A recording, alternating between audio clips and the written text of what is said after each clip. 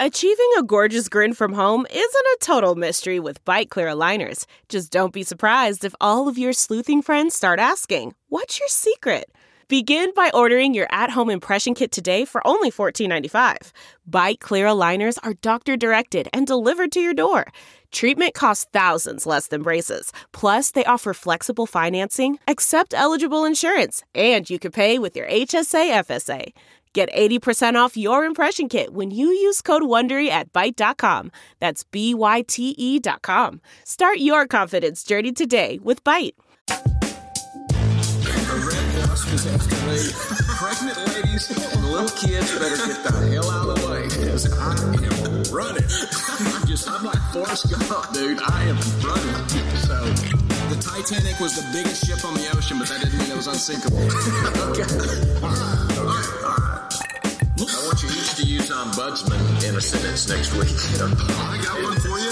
My name is Kevin, the official ombudsman of the Just Press Play podcast. You like apples?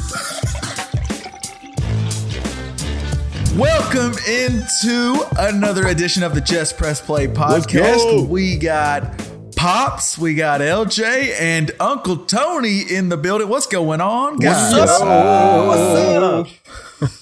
So we are recording this as of Thursday night. When by the time people hear this, though, someone on the podcast will have officially made another trip around the sun. Right? Am I correct? It's not me. There is that possibility, yes. Yeah. Does Uncle Tony turn what? 30, 20, 30, 29? Yeah, somewhere around there. 39 at a 49. Somewhere north of 39, yes. No, I don't mind. 57. Hey, the best year. So right? Just for all the JPP listeners out there, as you're driving down the road or you're walking or working out, whatever you're doing, and you hear this part, just pause the podcast for a second and just out loud say happy birthday, Uncle Tony. And then you can resume the rest of your day in the podcast. Happy birthday, Uncle Tony. You're old AF. You're too kind. Too kind. We will leave that undetermined. Before we got a lot of news to talk about. The NFL training camps have started, so all the quarterbacks that they weren't going to report have all reported. Yep. We got Olympic stuff. We got big news on the gymnasts, but really just in general, all the Olympic news. We've crowned an NBA champion since the last time we talked. But before we get into all that, I do want to mention: did y'all see the major blow that came to billionaires? At least two of them. No. Have y'all seen this? Don't guess. NASA really poured some cold water on the dreams of billionaire space explorers by they tightened up the definition of the word astronaut to mean that Branson and Bezos are not quite astronauts as they want it to be. Good. You haven't seen this, Pops? I didn't. No. The new definition, let me pull it up. They have to have, let's see.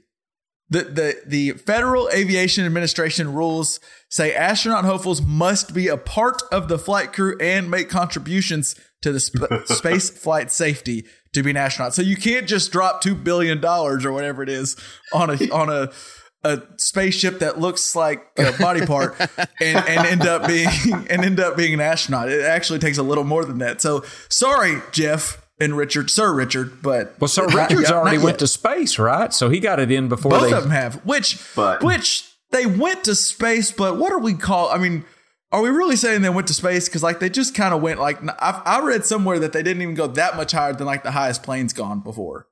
Did Felix Baumgartner jump out of a plane from higher, or? Well, not higher, but I feel like I don't know.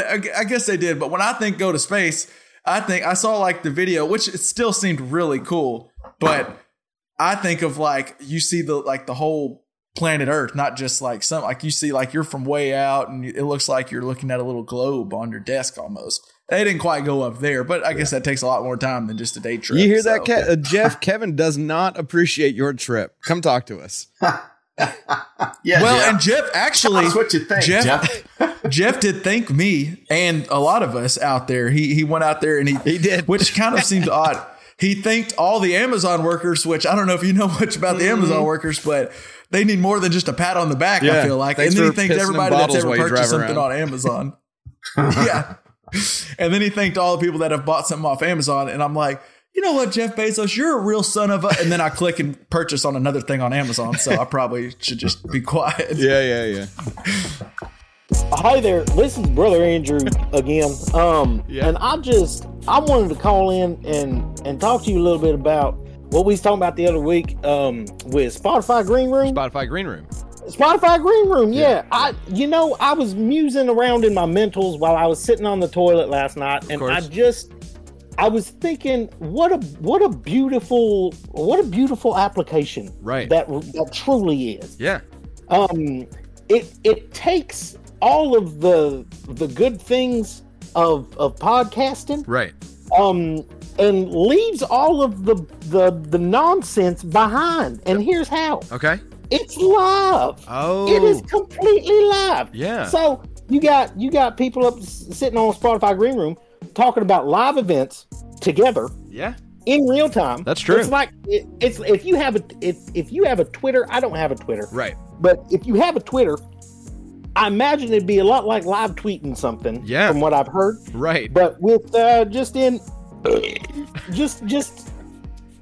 audio form. Right. Yeah, pardon me. Sorry. No, it's okay. It's okay. It's fine. So I was thinking maybe you could tell me a little bit about how I go about getting on something like that. Okay, so my understanding, I learned this last week, I think, but you get on your Google Play store or your Apple. What's the Apple store? It's the App Store, right?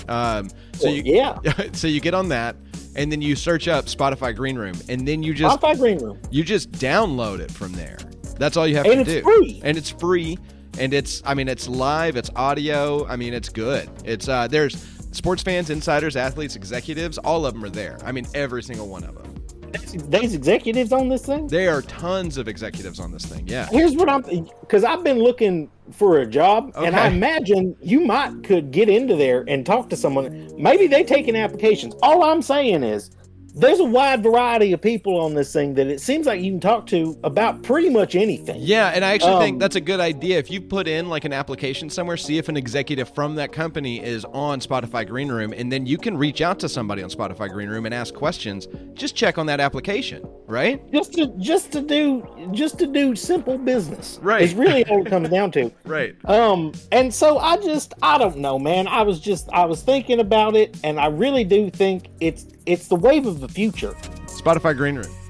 Spotify Room. Get blasted in the ears. Muse in your mentals. Where do we want to start? Do we want to start with Olympic stuff? Y'all want to go there first? Sure. It only comes around once every 4 years. Might as well start with it. So I started out, I don't know, at first I couldn't get into it, I felt like, but it was only because, and this may just be me, I feel like NBC has made it tough to find the event that I'm trying to watch. True. And so, I'm cutting the cord so I don't just turn on, channel whatever to watch NBC. But I try to stream something, and sometimes it doesn't work. Sometimes I'm getting replay when I want to watch what's live. So I had a little issues. But since I've gotten all into the swim stuff, I've gotten all into the gymnastics, which I think is kind of the top of mind. Simone Biles dropping out. At least for this week. By the time people listen to this next week, she might be performing again. We'll see. And she dropped out for she's working on her mental health. At first, it looked like it was an apparent injury. They're saying now it's mental health. Pops, what was your thoughts when you saw some of that? My first thought, I guess, is that I hate that she's dropped out. I mean, I understand mental health. Well, I can't understand. I don't think anyone can understand the pressure she must feel because she is the face of the American team. I mean, I think she is absolutely the face of the American team. I hate that she has essentially quit. That's just something you don't do. And I guess I think she's going to regret it. I think she'll regret not working through this. I know a lot of people are giving her support because she's, taking care of herself and all that. But I mean, my God, this is what you build everything for, is this event. And then it came to me, what she really needs is Romeo from Tin Cup. That's who she needs. If you remember Romeo from Tin Cup, do you remember Kevin Costner's running chili peppers up Lee Jansen's ass on the driving range? And Romeo tells him, he goes, put all your change in your left pocket. And he tells him, tie your left shoe in a double knot. And he says, turn your hat around backwards. And Kevin Costner's like, or Tin Cup's like, Roy McAvoy, that's the guy's character. He's like, you're making me look like a fool. And that's when Romy goes, well, what do you think you look like putting chili peppers up Lee Jensen's ass? And so then McAvoy gets the ball, smacks it straight down the middle. And he said, how could I do that? He goes, because you didn't let your brain get in the way. And then another funny line was Kevin Costner goes, well, that's rarely happened before. but I mean, that's what's happened with Simone Biles, I think. Her head's just gotten in the way. You know, she's overthinking something that she can do in her sleep. And she needs somebody. She needs a Romeo to tell her just to get out of your head. And that's probably easier said than done. I respect her, you know. I hope the best for her. If she's mentally in a situation she has to quit, well, I mean, I can't question that, and I have no right to question her. I'm afraid she could regret pulling out of the competition, I think is how I feel.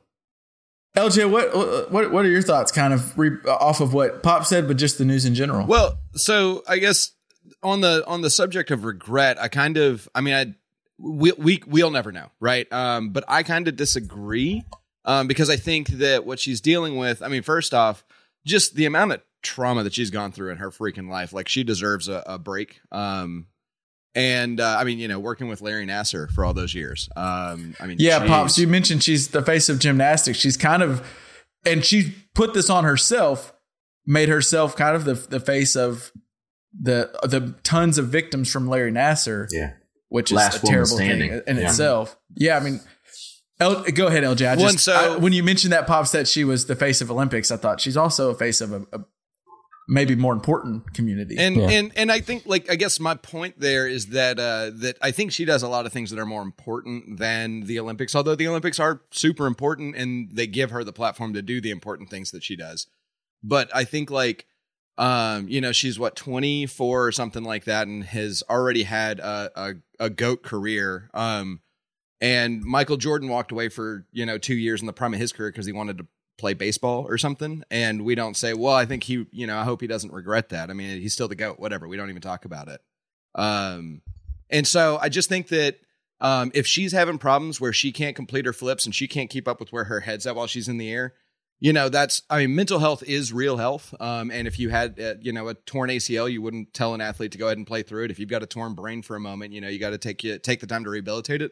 But then even more so, it could lead to, absolutely catastrophic injuries in a sport like gymnastics with a woman like Simone Biles, who does just freakish things. I mean, one slip could, be the end of her career. So I respect it. We also, didn't we just landed the gold in the women's all around, didn't we? So I think Suni Lee, is an amazing story, by the way. I'm really happy about that. Well, and part of me wants to, so she did, she possibly would regret this, Pops, but I think she also helped the team preserve a silver medal because she realized I don't have it. And LJ's got a point, and I never really thought about this because if you're playing basketball and your head's not there, you miss shots, you don't play as good, whatever. If you're Simone Biles and doing what she does, what no one else has literally ever done and can do as of right now, and if she's up there and she said she got the twist, which from what I've read is basically like the yips, in gymnast, like she lost herself in air. If you lose yourself spinning the way she spins, and all of a sudden you land wrong on an ankle or a neck or something, you could seriously when I do that kind of thing, legit I points. could die. Legit points. Yeah. No, legit points, and I wanted to hear y'all, but I think she could regret it. But that's me speaking from my chair, my easy chair in Texarkana. And she might, right? That's absolutely true. But I think that's also that's a very personal thing that we'll never know or ever hear the answer to ever again, probably. And she's achieved so much, and I don't know how many more Olympics she's got in her. Probably not a ton, but she's still going to be doing big things for her community for probably decades to come. So, well, and she really, you look at her, I think I saw someone saying this is what makes, you would have never seen Jordan, which LJ, you brought that up perfectly. Like Michael Jordan did. I think that had something to do with mental health because Last Dance even brought up that it had something to do with his father and stuff. So, but He did sit out. Andrew Luck just retired for whatever reason. This is not the first time it's ever happened. I saw some people saying she just doesn't have that mentality, that Mamba mentality. I'm like, well, she also went 8 years without losing at all to be what she is. She has some sort of mentality that's a pretty killer mentality. But I saw the team after she won. I was seeing an interview with the team that also got silver, and someone said, like, they mentioned, I've seen people say we got the silver medal. No, we won a silver medal. We won that stuff. I was like, you tell them. Tell them, because everyone's talking about the bad, which sure, we wanted gold, but silver in the Olympics, you're second best in the entire world. I mean, hell yeah. That's pretty damn good. Tony, we hadn't let you chime in. What are your thoughts kind of just on all of it? Yeah, and I'm in between. I don't blame her for anything. And let's be clear, in gymnastics, 24 is old. It's like a 42-year-old football player. Right. You don't see many 24-year-old gymnasts, and she just came back to be the survivor, right? And I think this has been going. And the one thing I don't think people realize, because you don't watch women's gymnastics unless you're watching the Olympics, right? But I was reading about it, a few weeks ago. She was struggling in the Olympic trials, and she still made the team. She made the team. She didn't make the team as the number one gymnast. She made the team. So this is going back to that. And so this is not the first case of the yips in the world of sports. The worst cases that I've ever seen, Tom Kite teed off one day and hit a guy in the back of the head 50 yards down the fairway driving, and the guy never played again. And Tom Kite was a great golfer at the time. Steve Sachs was an all-star second baseman. All of a sudden one day couldn't throw the ball to first base, throwing it into the stands. I didn't play baseball the next year. So yips in sports happen. And so, but what I do applaud her for is in both of those situations, somebody had to come out and say, look, you're done. She didn't do that. She could have stuck with it and said, screw this. I'm going to get through it. Yeah. But she turned to her teammates and said, look, I think there's somebody that's better than me that can do this. So I'm going to pull out. Now, I would have felt different if she had come back and competed in the all around. But she didn't, so I think she's being true. I don't think we'll see her again in the Olympics this year. I could be wrong, but they're calling it mental health. I think it's just the fact that, look, I just went on my game. I should be the 12th of 12 gymnasts on this team right now, and let these girls play. And I think it's that next man up mentality to see Lee come in and win that gold all around out of nowhere. Somebody knew something that she could do that. And so I think that speaks volumes to the team as it is today, and Biles being a leader on that team. Well, we may hear something later, something different, but for right now, I don't think it was a cop-out. I think it was her knowing, being a veteran and saying, look, I can't do this. Somebody else needs to step up and do it. And the last thing I'd say is, if it wasn't for Cougar cashing in his wings, Maverick would have never made it to Top Gun. So you got to know when your mind says I can't do it, good things can happen to the next man up. So these movie references are off the hook right now, guys. Yeah, I think we're getting to a point, and I think, Tony, I like what you said, where for 24, she's at an older age for an Olympic athlete, and her career is like, she's already done enough in her career to where she didn't need these Olympics. I think she did this before. She was trying to do this for like the Larry Nassar survivors and for just American people to give a show, and she didn't have it. And you know what? She doesn't owe us a damn thing. No. For the people out there who's like, she owes to compete in this. Well, no, not really. And then I did want to get y'all's thoughts, because I didn't really, this happened before I was born, or no, it happened when I was just like a little child, but it's kind of coming up now. The Carrie Shrug stuff's coming up. You remember from what I've recalled, you can do it, Carrie. She tore ligaments in her ankle, and then she had to come out and do one more vault to get the gold. And the Bella Roy, was that his name? Bella Caroli. Oh, yeah. So he you can do it, and she went and did it. And I saw some interviews to where she's talked about it and says she's glad she did that and all this stuff. But when you watch back on that video, it doesn't really look like she chooses to necessarily go back out. She's told, you're doing this. And the coach is giving her a vote of confidence, but they basically said, like, you got to go. And we've already seen that clearly with some of the other stuff that's gone on in U.S. gymnastics. There's been a history of the athletes not getting a say and getting forced into situations that they should never be in. And so to see one step up and say, no, that I know my head, I know my body, I need to sit out, and no one can tell me otherwise. I think I kind of applaud her for being brave enough to do that, because we haven't seen that in women's gymnastics, and maybe we should see it more often. Yeah. What did you have anything about the shrug stuff, Pops? I mean, I know you actually saw that. Yeah, I think, and I did. I almost alluded to that earlier. I think the shrug stuff, though, that's what.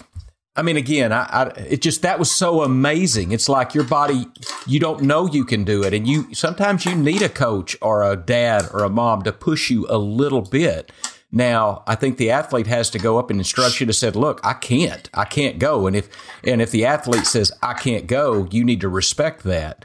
But there's nothing wrong with a little push sometimes, because I know all of us sitting here, I know we're not supreme athletes, but we've had times where you've pushed yourself a little harder than you thought you could go, and you could do that. So your body can do more than you think it can do.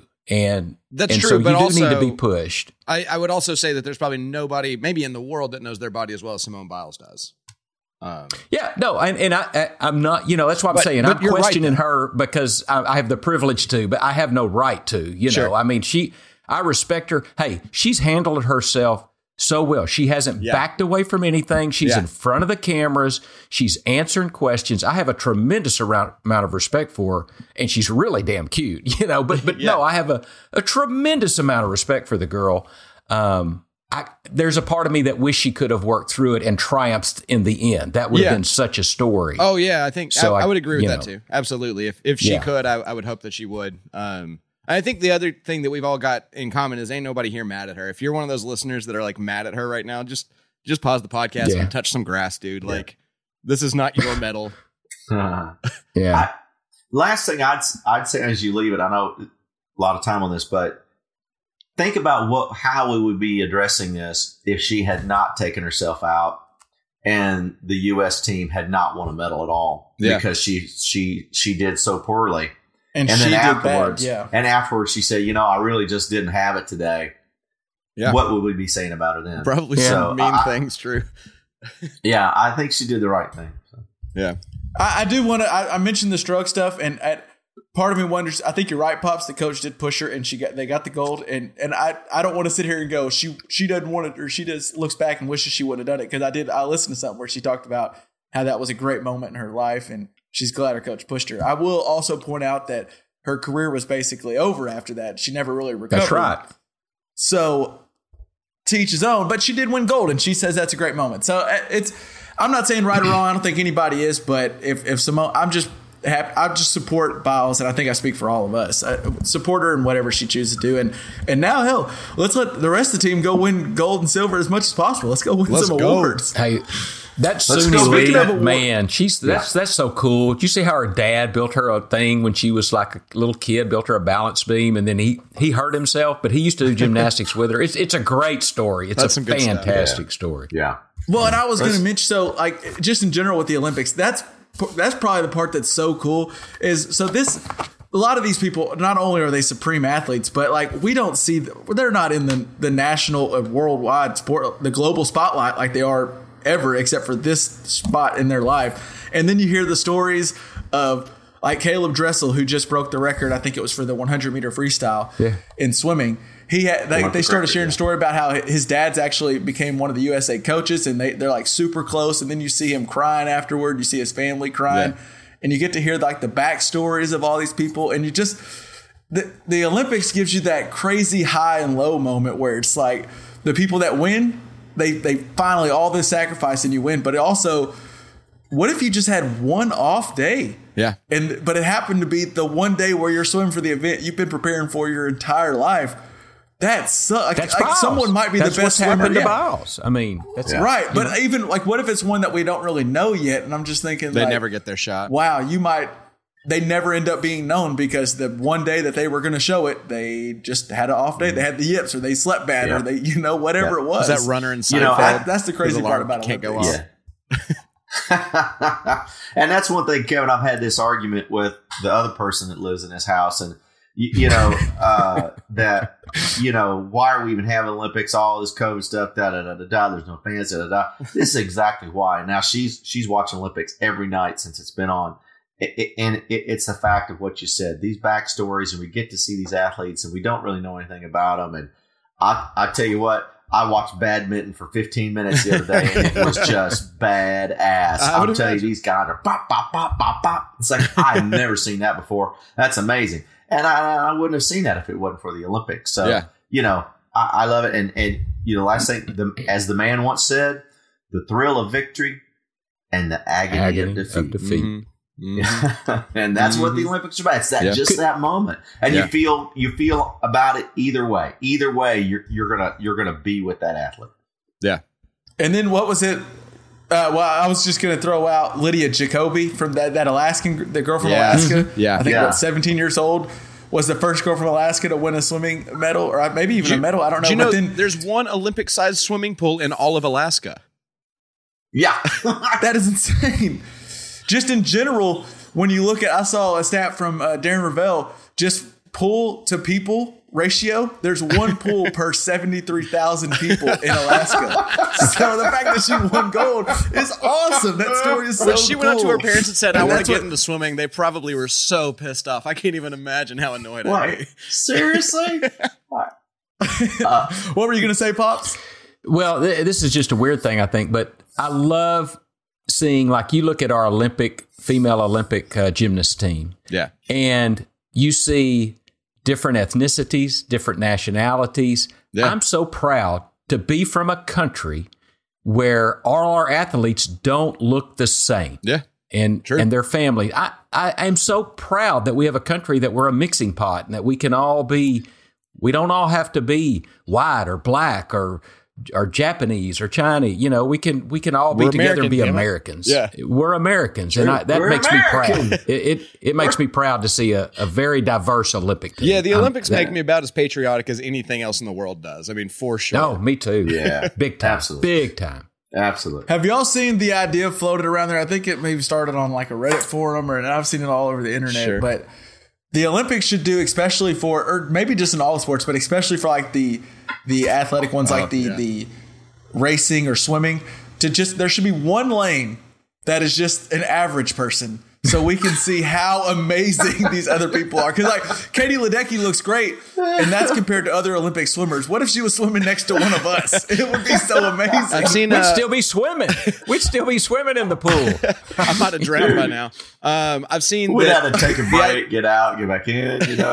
I've seen the idea was the original one I saw was when the Olympics were in London, and it was like, let's get everybody knows some Tim at a pub that is saying that he could do this better. Get that guy in whatever Olympic event he's claiming.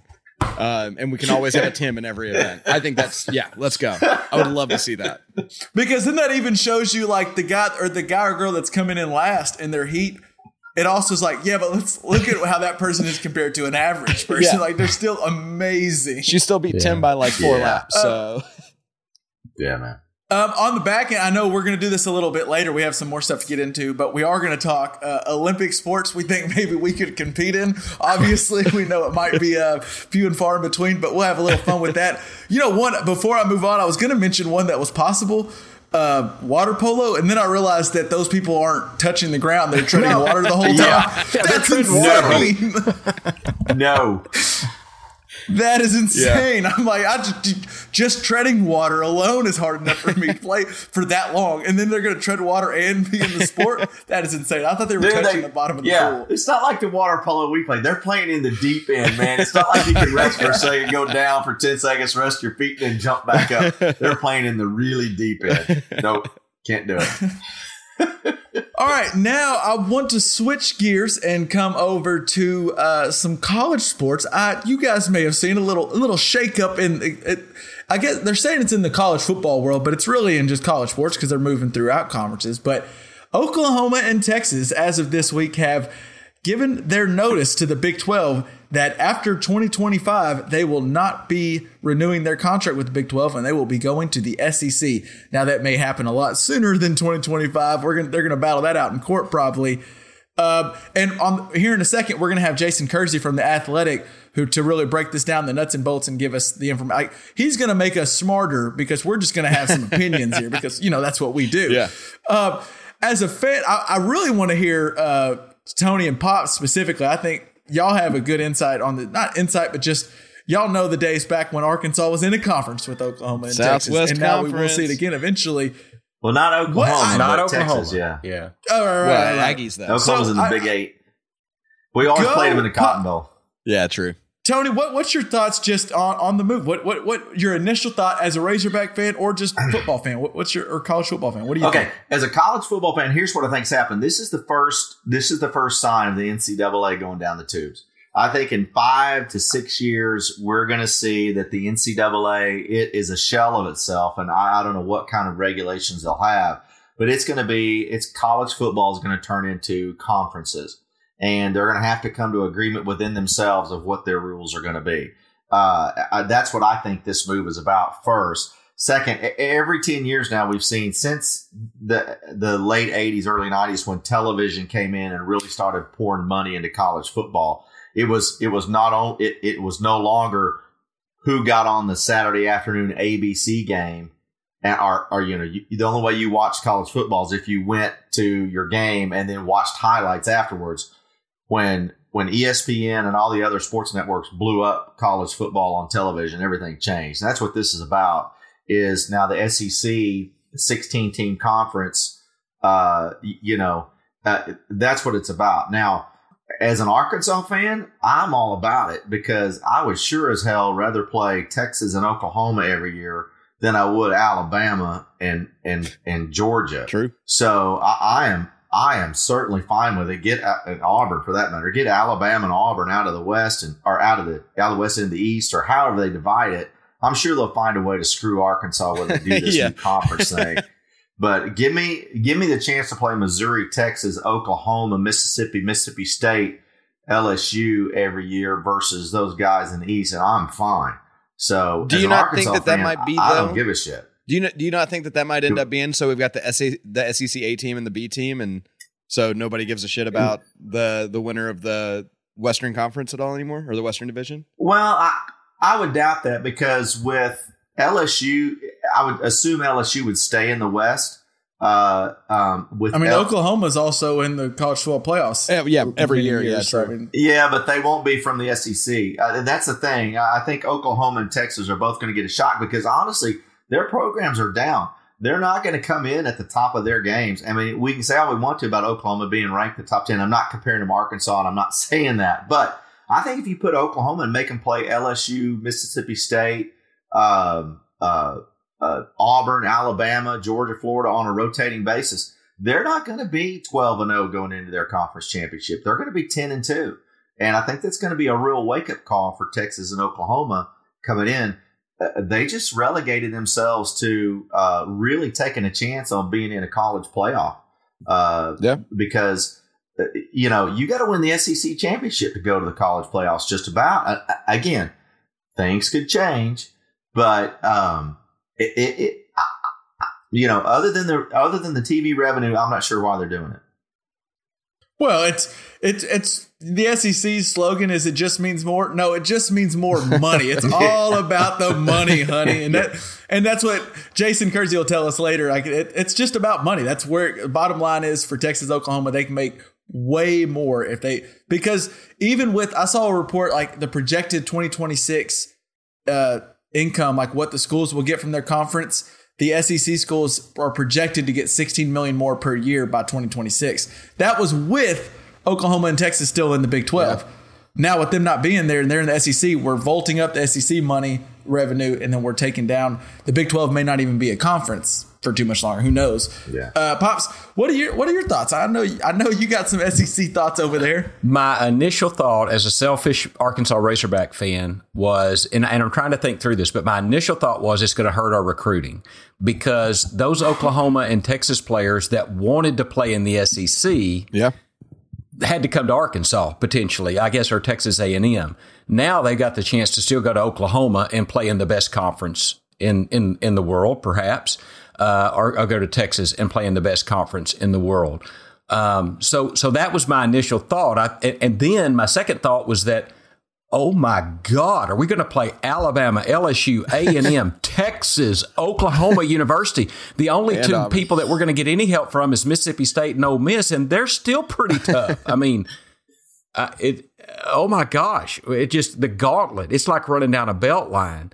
But I do like the thought of having those regional rivals with Oklahoma and with Texas. I mean, I don't hate those schools. I hate them when they're playing my team, Arkansas, but I love to watch them play. So I didn't think about till Tony was saying that maybe they do move Alabama and Auburn over into the East, and we don't have to. At least we get that. Well, so the thought is now, and Jason lays it out better later, but it's either going to be they'll do an East and West and have 8 teams in each, or they're thinking about doing 4-team pods. Yeah. And so a pod would be like Arkansas, Texas, OU, Texas A&M maybe. And those 4 would play each other every year. And then they would flip-flop around the rest of the conference. So because what's going to end up happening, if you do the 8 teams in each one and you play those 8, you're going to see the same teams every single year without a few options to get like maybe a Georgia in there. And so if you do the pod, you get chances to see different teams come to Fayetteville, different teams. Yeah, well, and you lock in some cool rivalries. That's the way the NFL does it, right? That's the reason I hate the Raiders is because of a pod. Right. Yeah. I don't know if I agree though, Pops, on the recruiting thing, because I think if anything it helps Arkansas because they're going to be. What if Arkansas goes in? They already tried to get these Texas kids. If they go into Austin and beat the Longhorns, and now they might not. They might get beat. Who knows? They might get smoked. But if they go into Austin and beat the Longhorns, or go into Oklahoma and beat the Sooners, and then you're also recruiting a kid who can go be the backup, the 4th-string wide receiver at OU, or the starter, and it might be these kids with untapped potentials. One thing about recruiting, it's even worse in the draft in the sense that a lot of these 5-stars, sure, Alabama gets 5 stars and they're all good, but there's a lot of 3-stars that end up being first-round picks. Really good. Tom Brady probably wasn't a 5-star. No, right. So you're just getting more chances for these kids to see Arkansas, and then obviously we're biased, but maybe they go, oh, maybe I should consider Arkansas. And they take a trip to Fayetteville and they realize Fayetteville's not what they pictured Arkansas as. They pictured as I'm going to be living in the mountains, and you are, but you're living in a beautiful area with a big city. And it's not just like you're living in the country and the sticks out there. So I hope you're right. I don't know if it necessarily hurts. Well, when we went to the SEC, I kind of had some hesitation, but it certainly worked out for us. I like the old Southwest Conference way, way back. So we'll see. LJ, what are you thinking? Well, so I heard you about the chime in. Just on the end of recruiting, I think it helps, and I'll walk you through why I think it really helps every team in the SEC is because I think Tony's right. I think this is the end of college football as we know it, and the NCAA is probably gonna in some ways die, and good for that because I've never had a moment where I thought, man, I'm so glad the NCAA exists. So I think what's going to end up happening is we're going to have basically a minor league football league, and that is the SEC. And so, if you can not play in the Big 10, Big 12, Pac-12, whatever, but play in the SEC, you're going to go do that because the amount that you get seen on the SEC network playing in one of your pods or whatever, I mean, SEC football is going to be the next level of football below the NFL, and then everything else is going to exist. So you're going to want to be on that network so you can get those endorsement deals, so you can get recruited better. And so I think that helps Vanderbilt get better recruits. I think everybody's going to want to be playing in the SEC because I just think that's going to be the new football league. And so I think all the ships in the SEC rise higher when this happens.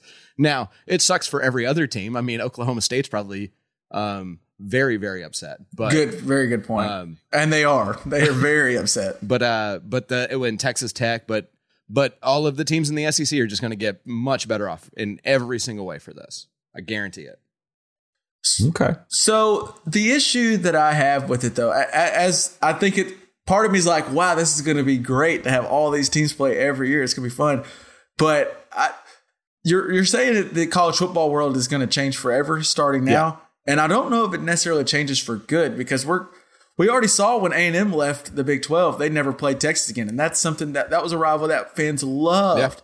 Yeah. And you're going to see, I hope Oklahoma and Oklahoma State keep playing, but if the SEC just decides we're just going to be the SEC and screw everyone else, you might lose that rivalry. And then I really don't know what this is going to do to the Texas Techs of the world, to the Iowa States of the world, to the Kansas States, the Kansases. Kansas has their basketball program, but there's going to be these schools that their athletics benefited off making that extra money from the Big 12.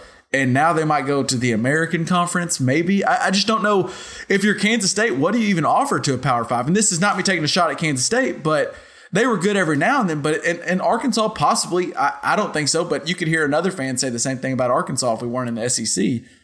I just feel bad for Texas and Oklahoma chasing the money could mean the demise of a lot of other programs. The Pac-12 might scoop up a few. The Big Ten might scoop up a few. But there's going to be some that are just left on the outside looking in. And their program there's something about, if you're Texas, you kind of enjoyed playing those schools every year because you play them every year. There's a little bit of a rivalry. College football is all about tradition. And some of those traditions are going to die starting whenever this realignment happens. And so I don't know if that's good or bad. Money doesn't always mean the best thing. It's going to help some teams, but I don't know. I think you're dead on about like tradition, and I remain neutral on it because I think like new traditions get built. And some old traditions will be revived. I mean, some of these Southwest Conference games are back on the menu, boys. So I think it's going to be, there's going to be a lot of fun stuff. We're going to see like, I don't know, maybe some cool throwback uniforms when like Texas and Arkansas or A&M play. I don't know. I think there's a lot of fun to be had. A lot of new traditions that we're going to have.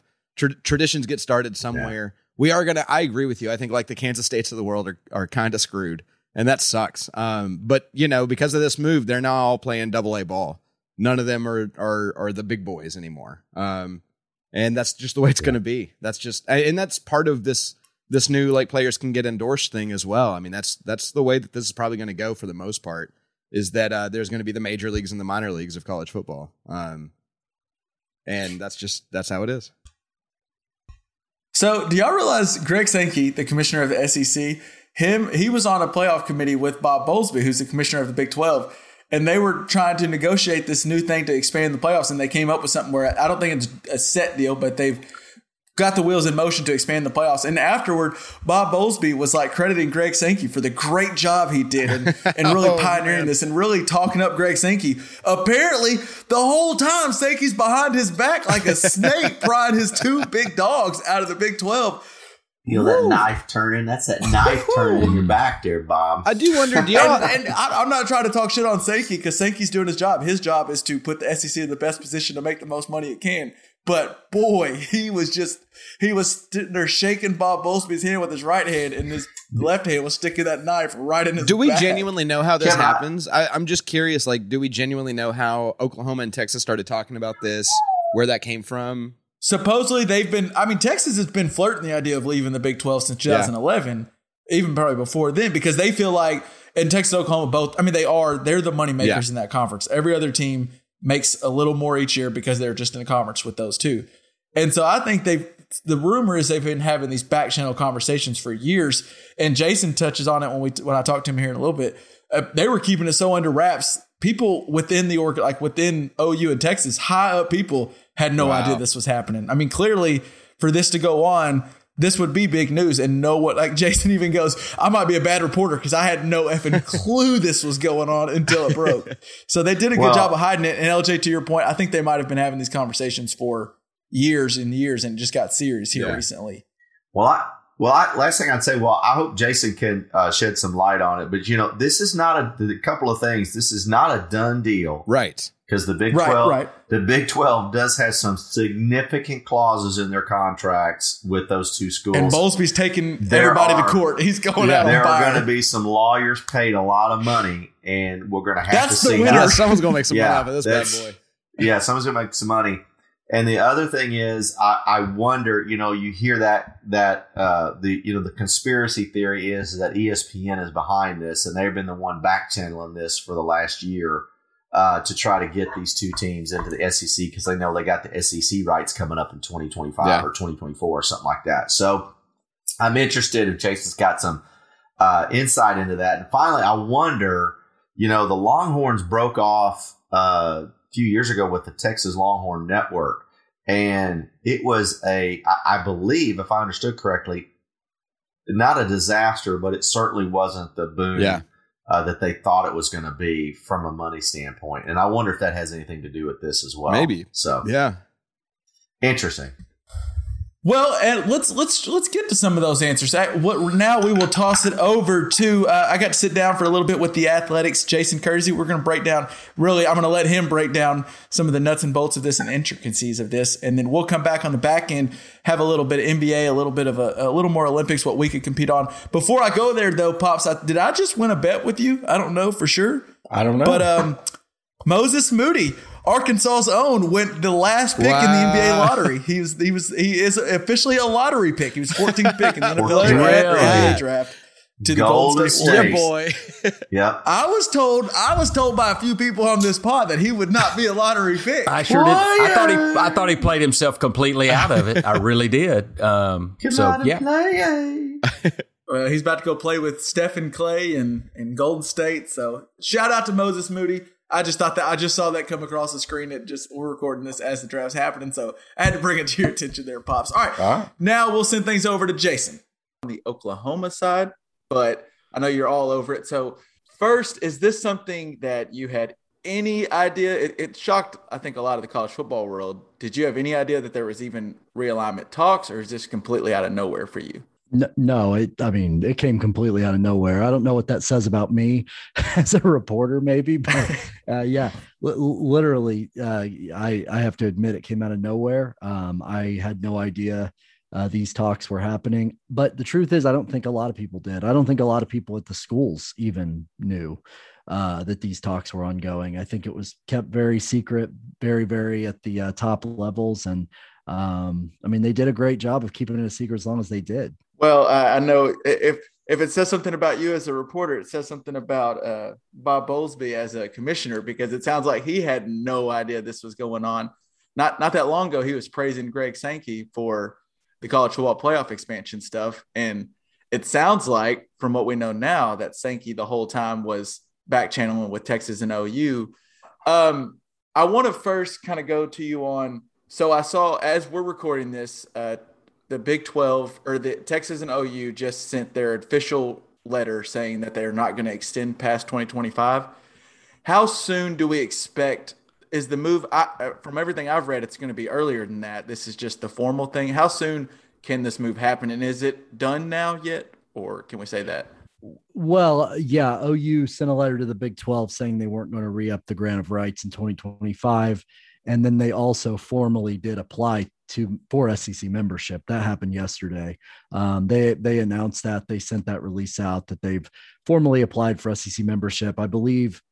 So we're recording Wednesday night.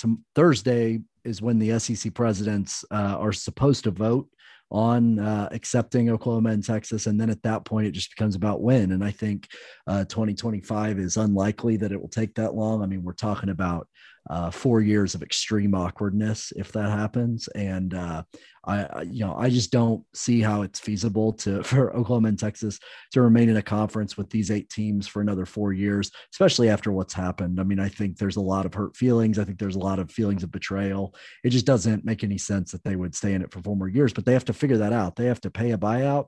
They have to, or the league will have to dissolve. And so much of this hinges on the television networks. Just today, there's been a lot of news. The Big 12 Commissioner Bob Bowlesby is furious at ESPN, has publicly come out and accused another conference. We're all pretty sure that's the American of already working to poach Big 12 teams. I mean, this is going to get really ugly. Right. I read some of what Bowlesby's alleging, and and correct me if I'm wrong on some of this. He's basically saying ESPN conspired the whole way to get those teams, Big 12 teams, to start moving, and then saying that if the American takes some of these other Big 12 teams that might be ready to leave, that the American conference can get some extra TV rights deals. They'll basically, Pat, do this for us and we'll help you out a little later down the line. ESPN has come out and said that is all inaccurate, as you would expect them to do. Regardless, they're going to come out and say this.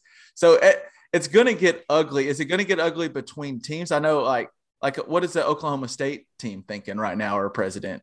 They're got to be upset, right? Well, yeah. I mean, the Oklahoma State president has come out and with a statement, as has Texas Tech, as has Baylor, as has TCU. West Virginia, I'm pretty sure, put out something. So yeah, I mean, these other teams are furious. And look, I mean, Oklahoma and Texas may have done what was best for them, and I'm not saying that they didn't, but the effect of their action is severe damage to the schools that they've shared a conference with, and in some cases for over 100 years. And so, yeah, this is gonna be contentious. The way Bob Bowlesby spoke today makes a lawsuit sound possible, maybe even probable. So I think it's going to be a while before we have any finality on any of this. Well, and I was reading, just to kind of go back on what you're saying about the repercussions it's going to have for those other Big 12 teams. I was reading an article that on The Athletic, actually, that projected the gap to be about $16 million, and like the money that goes to each team annually by 2026. And that was with the assumption that Texas OU was still in the Big 12. So even if the Big 12 stays around, their 2 cash cows are now gone. That's going to change money wise. And then, as we mentioned, I just don't understand what some of these schools like a Kansas State and Iowa State, even some of the other, like the Baylor's, like what do they do now? I mean, do they go to the Pac-12? Do they start trying to figure out where they go, or does the Big 12 try to bring in Houston and some other schools to make that conference work? I guess we don't know. Like, the possibilities, we just have no idea. Is that right? Yeah, I mean, there's a lot of possibilities out there. I mean, they could try to stay together and poach teams from the American before the American can poach teams from them. But even if they do that, that will not come close to equaling the TV revenue they would have gotten from having Texas and Oklahoma.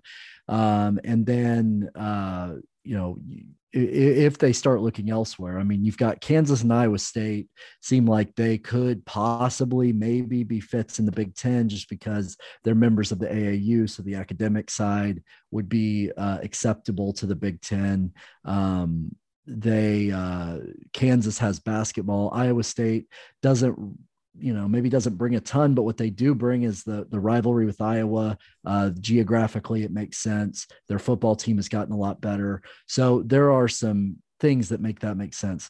I've heard a lot of talk about Oklahoma State and Texas Tech, perhaps to the Pac-12. We'll have to see. I mean, if those are fits, if the Pac-12 believes that those are fits, I don't know. I do think that it would be wise for them to at least look into it. I wonder what's going to happen to the likes of Baylor and TCU. Baylor was, sort of a tenuous addition to the Big 12 in the first place when the Southwest Conference died. And TCU spent many years in the wilderness, in the WAC, in the Mountain West, in Conference USA, until they finally got back into the land of the big time schools. So I wonder what's going to happen to them. West Virginia seems their statement they put out the other day was essentially a love letter to the ACC. And so I think that's where they want to be. Now, will the ACC want them? They didn't want them about 10 years ago. So I don't know if that would be different this time around as these conferences are growing. I think West Virginia and the ACC probably makes a lot of sense. Makes way more sense than, frankly, it ever made for them to be in the Big 12. But then you're left with, some of these other schools. Kansas State. I don't know what Kansas State does. I really don't. You mentioned that, like, for the Baylors out there and even at Kansas, that they bring something to a conference basketball wise. And I'm not asking you to touch on just them in particular, but this all hinges on football, right? I mean, they appreciate the basketball. Baylor can say we just won a national championship, but the big conference realignment picture, they're looking at football. Is that correct? Oh, I mean, of course, football is king. There's absolutely no doubt about it. But Kansas basketball is a big enough brand, I think, to where that could be attractive. Baylor basketball, yes, they did just win the national championship. Does Baylor basketball carry with it the same cachet that Kansas basketball does? Yeah. No, of course not. It doesn't. So I just think it's not just that Kansas is good right now at basketball. It's that program makes a lot of money. That program is very prominent. That program would instantly become one of the best programs in whatever conference it was to join basketball wise. But yeah, I mean, obviously Kansas football is a completely different story. So I want to ask you about, and I know I kind of want to go to the SEC side of this, and kind of, I know a lot of our listeners, some of the people on this pod are obviously big Razorback fans. And so as Razorback fans, I would think Arkansas should be ecstatic about this move. We know Texas A&M's not happy about it. They might've been the ones who leaked it in the first place, but as Arkansas fans, as Arkansas as a school, do you think this is something they're all on board with? Are they hesitant? How do you feel about that? I know you know a little bit about the Arkansas, the Fayetteville situation. Yeah. I mean, I don't know. I mean, I think it depends on how you look at it. I mean, On the one hand, Oklahoma and Texas are going to vastly enhance the SEC or just add way more value to it. There's going to be a lot more money to go around for schools like Arkansas. It makes regional sense. Arkansas playing against Texas, playing against Oklahoma every year. It's never made sense to me why Oklahoma and Arkansas don't play ever in football. And so for those reasons, it makes sense. If you're an Arkansas person, though, I mean, I also could see being a little bit worried about the fact that, if you get put in a pod, if they do the pods, you're probably going to be put in a pod with OU. Now, is that really any worse than being in the SEC West that they have to go through every year? No, I guess not. And in fact, you probably avoid Alabama more in that scenario than you do now. So I guess it just depends on how it's all put together. I mean, a pod consisting of Oklahoma, Arkansas, Texas, and Texas A&M. I don't know if that's great for Arkansas. Maybe you swap out A&M, put Missouri in there. That's a little bit better. I don't know. I don't know how Arkansas necessarily should feel about this. I could see it going. I could see the either side. I mean, I think it's good, and there are some elements of it that maybe aren't great. Well, yeah, I guess if you look at it as it's already obviously tough for Arkansas to compete for an SEC championship year in and year out. And then you add two schools, which Texas hasn't been to that standard the last decade, but still you add schools like Texas OU, that just makes it that much harder to compete for an SEC title.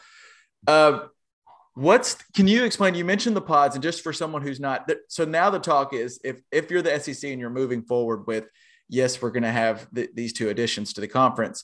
The next thought is, do you do eight team divisions, or 4-team pods? What's more likely? What do you think? Do you have any idea on how that goes? What's the conversations? I think that the pod idea makes more sense because you're giving the teams and fans and players an opportunity to see more schools than they normally would. I mean, right now it's hard enough for, fans of Arkansas to get a chance to visit every stadium in the East because of so many years go between a lot of these matchups. And so, I think the pod idea opens it up a little bit more. There's a little more variety in the schedule, which honestly, I think people want that. If the conference is going to be this big, you might as well give your home fans a little bit more variety on what they get to see. But the pods idea essentially is that there would be four 4-team pods, and you would play everyone in your pod every year, and then maybe you spread out the other non-conference games among your the other three pods, and perhaps you maybe you allow for a rivalry across pods, like if Auburn and Georgia maybe aren't in the same one, or I don't know, I guess maybe even Arkansas and Missouri, if maybe that would be an annual crossover game since they've tried to make that into a rivalry. Yeah. So it would be interesting to see how they sort all that out, because scheduling is about to get a lot more complicated. I mean, you're adding two more schools that are going to be further west than any other schools in the league. So it's going to be a little bit further trips for somebody. For some schools, but in the case of Arkansas and for Missouri, really, I mean, Oklahoma is a border state for both of them, so that'd be a much easier game. So I don't know. It'll be interesting to see how they sort it out.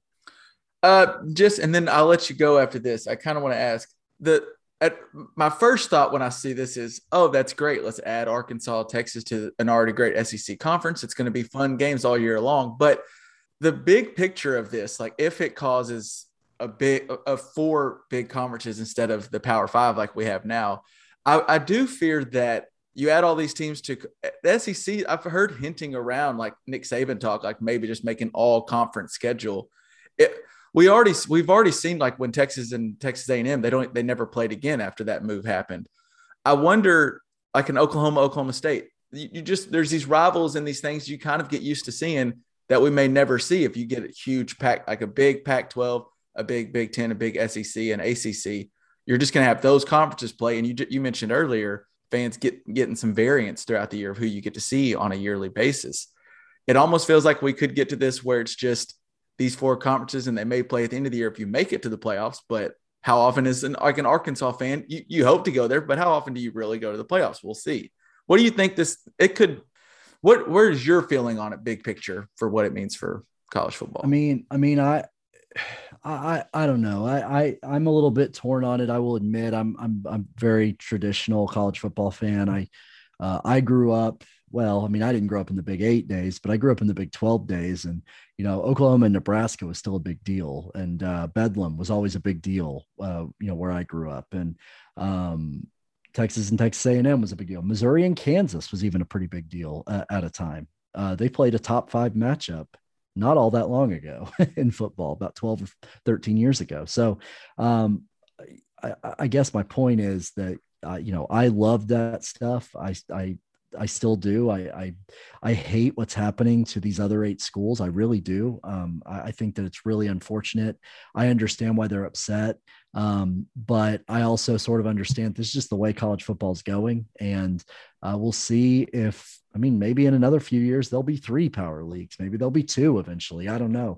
But if you do, I would hate it if Bedlam went away. But at the same time, I have to say, and this may sound bad, but if you're OU, you don't need Bedlam. They don't need Oklahoma State the way that, Oklahoma State needs Oklahoma. They both in terms of the conference affiliation and in terms of actually playing the game. Oklahoma State, in seasons where Bedlam is in Stillwater, Oklahoma State requires you to buy season tickets to get a Bedlam ticket. That's how important that game is to Oklahoma State. And so you take that away, and that's a big deal. So I feel bad for them, and I hate that. But at the same time, I mean, there's really nothing that can be done. This is the way things are going. This is the way it's going to be, and we'll see. I'm very curious to see if those 2 schools find a way to play in the near future after this goes down, because I think there's a lot of hurt feelings on the side of Oklahoma State, rightfully so.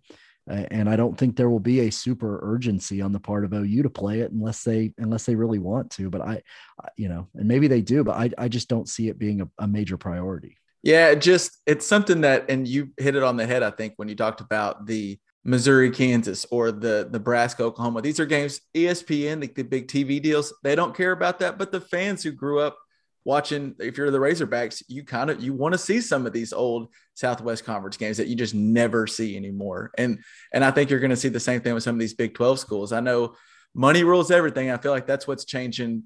Realignment's basically going to hinge on how you can make the most money, clearly, by what Greg Sankey's been doing. And I don't blame, that's his job. His job as SEC commissioner is to position that conference in the best place possible and make the most money. But I feel like at the end of the day, some of which college football is tradition, some of the traditions that we've loved are going to slowly fade away. And we'll see. We're still going to talk about it. I mean, you're still going to cover it. We'll be here and we'll watch, but it's going to change. And I'm not sure if it's for the best at the end of the day.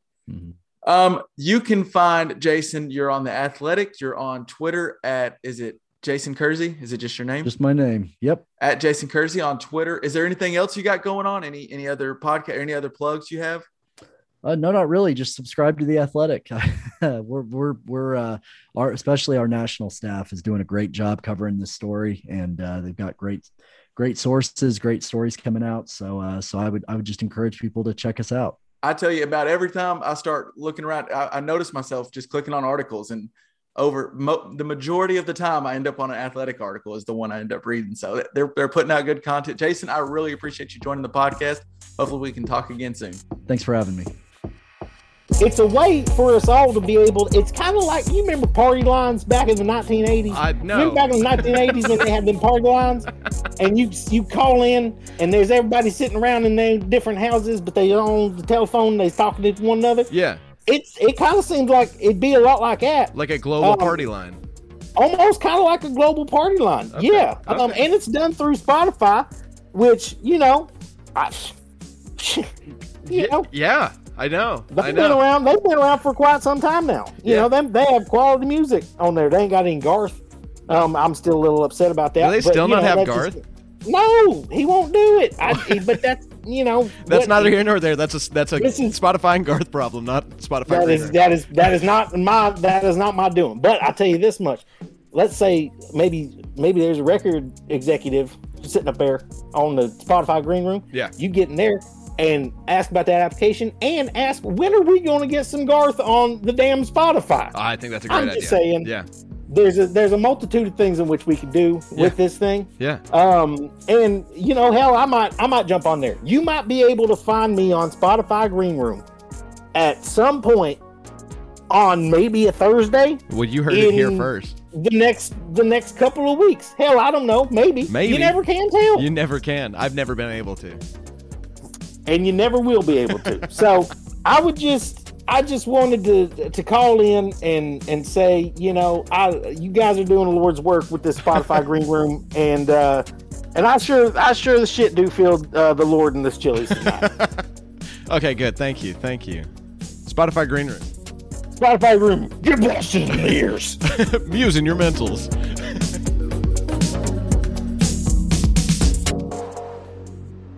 All right, right before that interview, thanks to Jason for coming on. Right before that interview, we kind of mentioned something about the NBA, and we do need to touch on Uncle Tony. I don't know if I thought you were the NBA expert, but did you call the NBA Finals like nail on the head? Bobby Portis going to be the key. 20 if he plays more than 20 minutes, Bucks win. How many minutes did he play in the final game? Almost 30, 36, something like that. I think in the Final Four, he averaged about 24 minutes a game, and they won every game of the Final Four. So I'm not saying you should have went straight to the bank after you heard Uncle Tony, but you might should from now on. I got a wonderful thank you note for getting that episode out early to the Milwaukee coaching staff. So right, Coach Bud. Yeah. Coach Bud, if you would like to give us a smaller ring or any of your anything, well, we'll take whatever, or just a shout out. We might even share the ring. I wouldn't be so mad about sharing the ring, but if we could have each one, that'd be better. So yeah. That finals kind of shocked me, especially after going up 2-0. I kind of thought the Suns had it, and then Giannis kind of stamped his. I mean, I'm not saying he's like top 5 of all time or anything crazy, but he's now put his career on the trajectory of going that direction. He really stamped himself as one of the all-time performances by the final game, clinching game. He scored 50. And 15 so rebounds. I can't remember the exact stats. Had a hell of a game. Not a whole lot of guys have scored 50 in a finals game. No. And then he did it to close them out. And what was even more impressive, Pops, all of a sudden, my man not only learned how to shoot a free throw, he forgot how to miss a free throw in game 6. He went 17 of 19 from the line, and they were all nothing but bottom. What you think, Pops? Well, I think the thing that turned the tournament for me, and as I said, I kind of got a little lost, didn't get to see the final game. But that play, I can't remember who had it. Maybe Booker or Paul had it and threw the alley-oop to Ayton. And Giannis turned around and blocked it. I thought that was the play that turned the series to me. I thought that was an amazing play. That was like LeBron running down, a year or two ago and blocking. It was just unbelievable. And Giannis stepped up his game when it counted the most. And hey, he figured out that free throw thing. Of course, let's see. They won it on the road. No, they won it at home, didn't they? They won it at home. They won it at home. Well, I mean, that stuff on the road where they're counting, that would have been unnerving to anyone. So a lot of props to Giannis for figuring that out and working through it. The guy's good. Yeah. And Milwaukee earned that title. They absolutely earned that title. Well, so not only did he have that block, which turned that game and maybe the series, the very next game, he had that amazing alley-oop right there that pretty much clinched it, where Chris Paul is like shoving him, and he still somehow found a way to dunk it in and get the and one and clinch that one.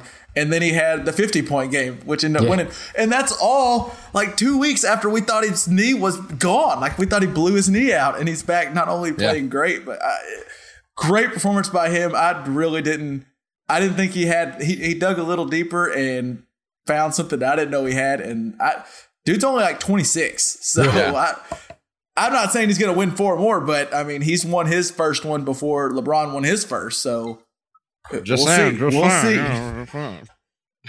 I did love, he took some shots, and I think it was one directly over at James Harden, because he kind of took a shot at like, well, I could have joined up with my buddies and joined a super team, but no, we just stayed here and we did it. We effing did it. And him and Harden have a little bit of beef. And of course, Harden demanded a trade and pouted his way out of Houston to get to Brooklyn. Yeah. And that didn't work out for him. So good on the Bucks. Happy for the city of Milwaukee. That place looked like it was bouncing. it was fun finals for sure. That's a good blue collar town, and you really like it when those things happen for those types of cities. True. And, I believe Alice Cooper calls it Milwaukee. It's a nice town. Well, staying in Wisconsin, did you see Wisconsin got their quarterback back? Aaron Rodgers says he's down to come back. Now, he did have a press conference where he aired out he aired out all the shit that makes him mad about Green Bay. He's still going to play for him, but he basically was like, he did say at one point, the quote that really killed me, and actually I liked what he said for the most part, but he had one quote where he said, Green Bay is not a vacation destination. The guys that come here come to play with me. And I was like, okay, all right, Aaron, how do you really feel? Wow. I think actually the majority of you, I think I was on the fence on whether he would play with Green Bay again. I don't remember exactly what everyone said, but I felt like Pops at least said he thought he would play for Green Bay. Is that right? Yeah. You thought he'd be back? I think that's what I said. Yeah, you did. I can't be for sure what I said yesterday, but something that interested me, I was kind of looking through his contract. So he gets $22 million in 2021 and $25.5 million in 2022. That's not a lot in the quarterback world, is it? Right. Did he get a huge bonus? That's a lot. But before that? No. I know it's a lot, but I'm just saying 30, 35, 40 million is kind of the going rate for a top of the line quarterback. And you can say what you want about Aaron Rodgers. He's a top of the line quarterback. I mean, there's just no question.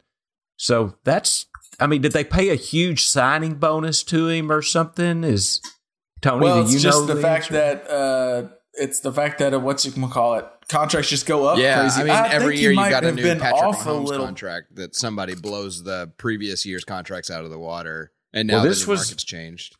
NFL Network. His average salary per year from the contract he signed in 2018 was $33.5 million. That's the average salary per year. Now, Ben Roethlisberger, LJ's boy, makes $34 million a year. Russell Wilson, $35 million a year. Dak, $42.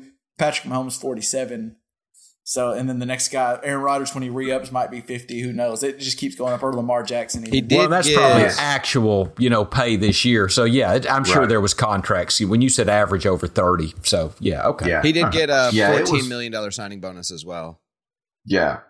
They made some adjustments to get it so where he can leave next year and it's not going to have the impact that he would have. Tony, I think I read that what he did was because I think he was under contract for 3 more years. And they voided the last year. 1 year. He knocked off 1 year and he got the Tom Brady clause basically to where they cannot tag him once it's up. Now, it still might be a situation where basically he said, I'm going to come back and play or we're going to go try to win a ring. But also, this gives y'all a year. Figure out what you're going to trade for me next offseason. He's got them on probation. I don't know. It seems like it. And if you're the Green Bay Packers, I don't know if you really – I mean, both sides probably feel like they won out of this little standoff because Rodgers got that year knocked off. They're going to go get his – apparently part of his thing was he wanted to get his boy Randall Cobb back, which Cobb's been around a while. I don't know if he's like – I love Randall Cobb, but I don't know if he's pushing to the title. But the Packers, if your thought process was we want Jordan Love to start in 3 years, well, you got an MVP year. The year after you drafted Jordan Love, you got an MVP year out of Rodgers.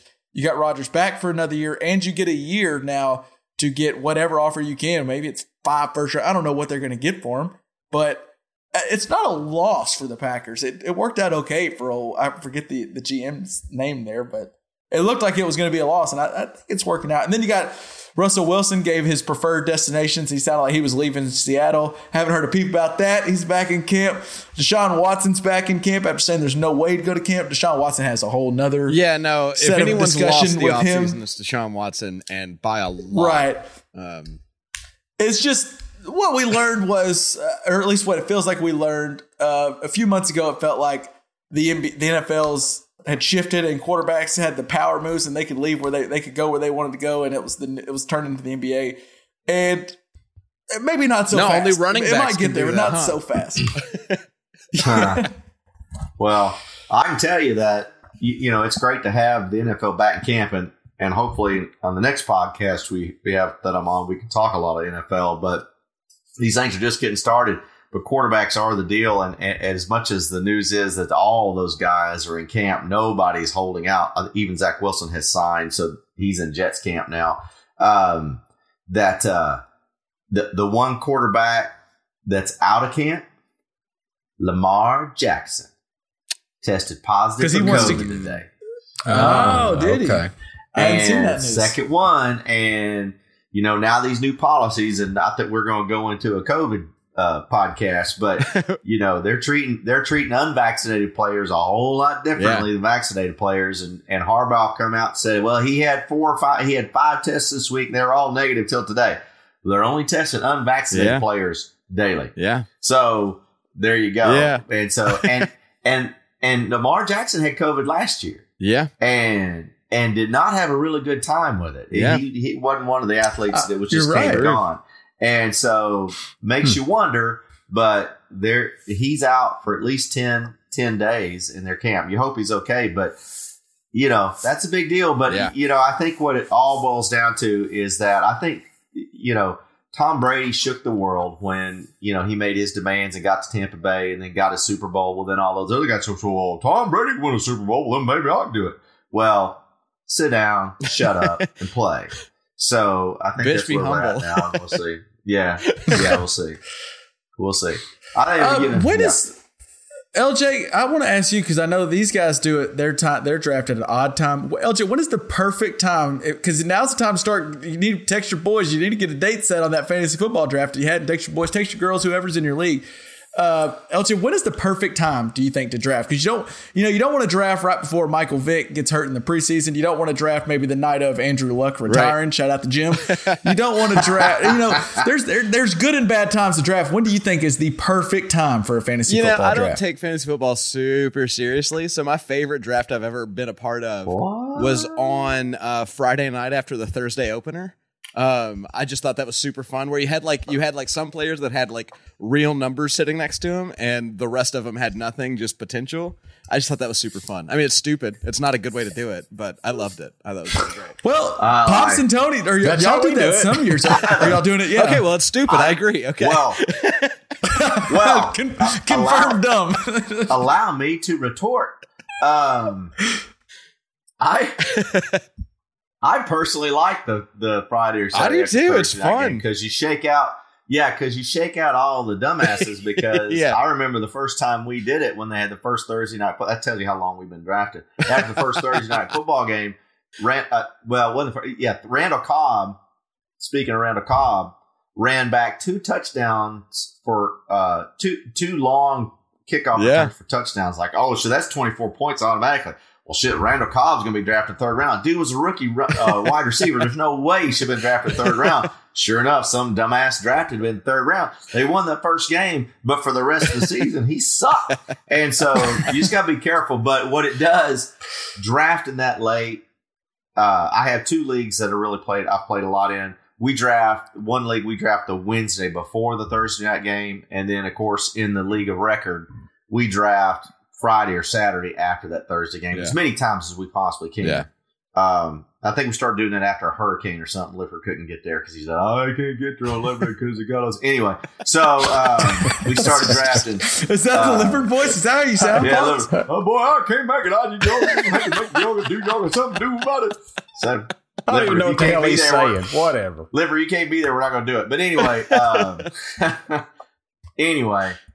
around that first Thursday, it eliminates your cut line. It eliminates as many injuries as possible. Yeah. It really gets you there to the very, very front. And so I truly do like drafting that week of the first game. I like personally because I don't know. I could see the excitement of doing that after the first week. It's interesting, but I like that weekend before the Thursday night opener. Also, it's hard for me to do it on a weeknight. I like to do it in person. So to get people, to get all your buds and in one spot or as many as possible, like try to do that weekend right before the Thursday. Because the people that do it really early, I don't know how you do that before like the preseason games start. I mean, there's just so many guys, and I hate it, but there's so many guys that tear an ACL, and that's just like a wasted 2nd round pick or 3rd round. Always or even first. Somebody's 1st round pick. Yeah. Yeah. If you had drafted last month and drafted Cam Akers in the 2nd round, you feel really stupid right now. So. If you'd have drafted that early, though, Tony, you should feel stupid already, I think. Yeah, that's right. That's right. Let's shift now. We kind of teased it. Olympic sports that you think you could do. I want to start off just because I think it's going to be interesting. Pops, what do you have written down over there? Well, beer drinking's not in the Olympics yet, right? No, I've checked. I didn't see it. Okay, we could lobby for that. Well, I don't even think I'd win in that. But here were some that I would almost say sincerely I could. Archery, I think, that's not like, that is controlling your heart rate, being calm.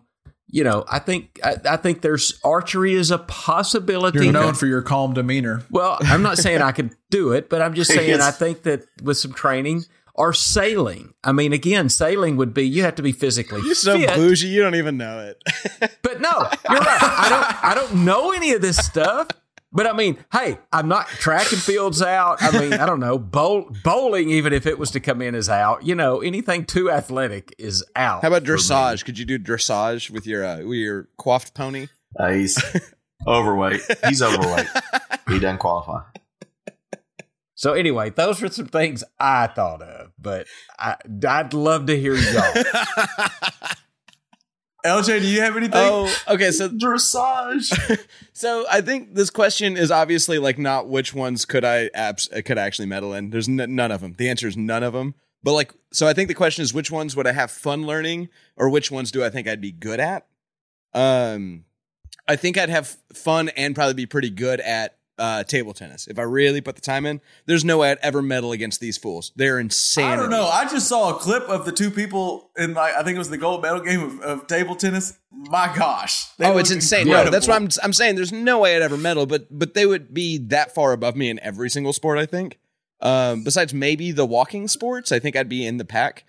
What I'd really like to do is I'd like to invent a sport, and there should be, and it really could be anything, but it's just a mediocrity sort of goal. And I think you have to place right in the middle to win. I think I have a chance in that. And it can be any event, whatever. We can make it swimming. We could change it every year. I don't care. So you're saying if they gave a gold medal in mediocrity, you would rock, dude. I would kill it.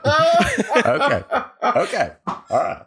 I am the most mediocre athlete, or not athlete, person that there could possibly be. I think I'd nail every mediocrity possible. But no, table tennis I think is fun. I could get really into it. I would, archery seems cool, but I don't think I have the control. My hands get a little shaky when I drink coffee, and I like coffee. So there's a lot of these that are already out. I'm not going to get a sailboat. It's just not going to happen. I can't play basketball as much as I did want to mention my favorite new Olympic sport is the 3x3 basketball. These fools are out there playing 21. They're playing street ball, and it makes me so happy to watch. They're going about ones and twos, and yeah, love it. It's just like we play. Yeah. I love it. Well, they're just playing the same. But they're playing the same game we play. But I think to make the 3-on-3 a little better, they should have two people, but then there's just a pool of people that are walking by, the crowd, and you do have to pick one person that just shit, that's the only person left, and it might be a guy in jeans that won't take his headphones out. I don't know, but that's who you got to pick as your third, and maybe you get lucky and you happen to take a former college athlete or something as your third. You just kind of got to pick out of a random pool. That would be cool. Woody Harrelson is walking by. Hey, you. Tony, do you have one? I think I have. Mine's not a summer Olympic sport, though. No. It's no hesitation. 1,500 meter freestyle. Okay. I'm up at 4:00 every morning doing 30 laps in a pool. I don't know what the big deal is about this. These 6'4", 6'5" giants going back with that ain't nothing. I can do that. You are out of your mind. 1,500 meter freestyle. I think. What do we have to pay to make that happen? I want to see this so bad. Okay, so after watching badminton for about 15 minutes, I think I might be able to compete in that. Okay. And you think, badminton, dude, you're running all. No, the court is not that big. Tiny. It's not like backyard badminton. Yeah. It's all in the wrist. Yeah.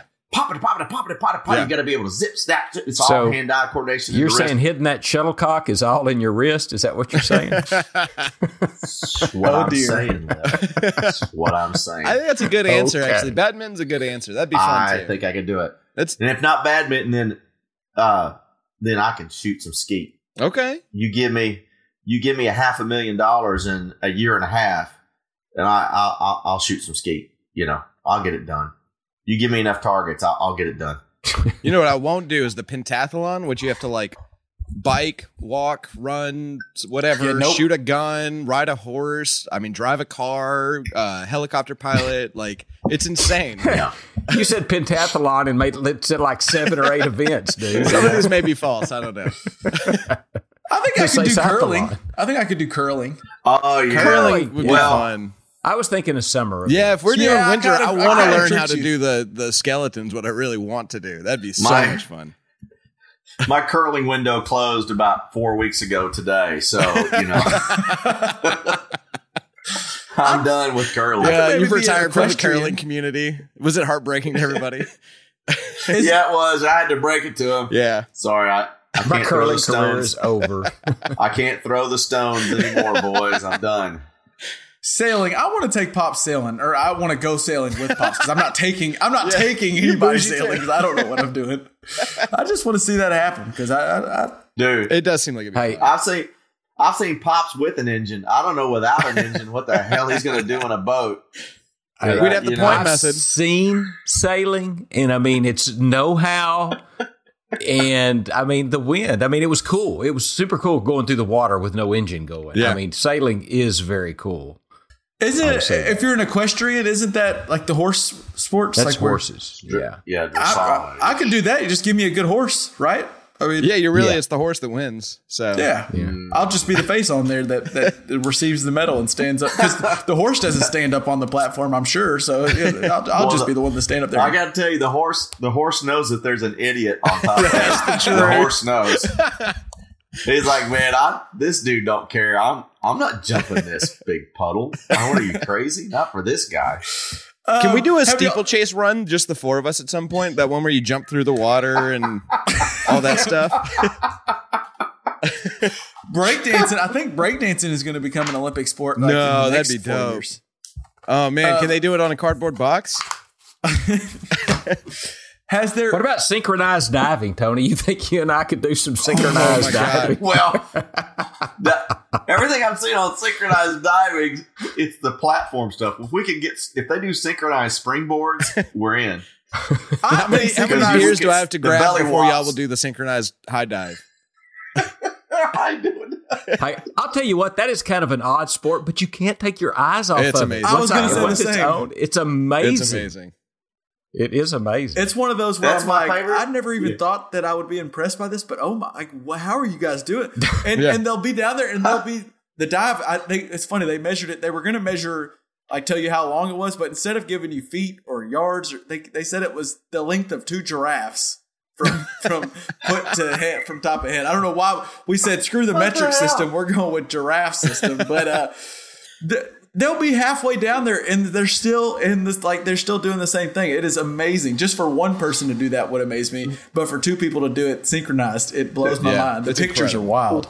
Well, those are the best announcers. I don't know if you listen to the announcers on those. Yeah. Because I forget the lady's name. Oh, they're both in sync, but all of a sudden you can see they've come out of a twist, and his revolutions are a little bit faster than the others, and now they're out of sync. The hell they look the same. How do you see that? The revolutions are one's ahead of the other? Seriously? I'm telling you, it's funny hearing. I mean, it's crazy as someone who doesn't follow obviously any of these sports. You'll be watching them, even like gymnastics. When I've watched most Olympics, I'll see someone do like some flips, and I'll go, "Dang, that was pretty good." And then the announcer's like, "Well, that was hideous. That I cannot believe that she landed that way." I'm like, I thought that was pretty damn impressive. So it does crack me up on some of the sports where we don't know really what we're watching, and we're just like, oh, I guess that was bad. I thought it was good. So now I just hold my comments. Especially if I'm in a room with people, I hold my comments until I hear the announcer. And then if the announcer says like, wow, then I go, yeah, I thought that was impressive too. But I wait because I don't want to sound like an idiot. Yeah. The only thing I know how to judge is the floor gymnastics, because I can tell when they step out of that big square. That's easy to determine. Boom, boom. They're out. That's a 3-point deduction right there. They're out. I can see it. There used to be an Olympic sport for who can swim the deepest into a pool, like straight down. Really? That was an Olympic sport? Really? Yeah. And so I thought like maybe I could do that because I was pretty good at that as a kid. But then sinking.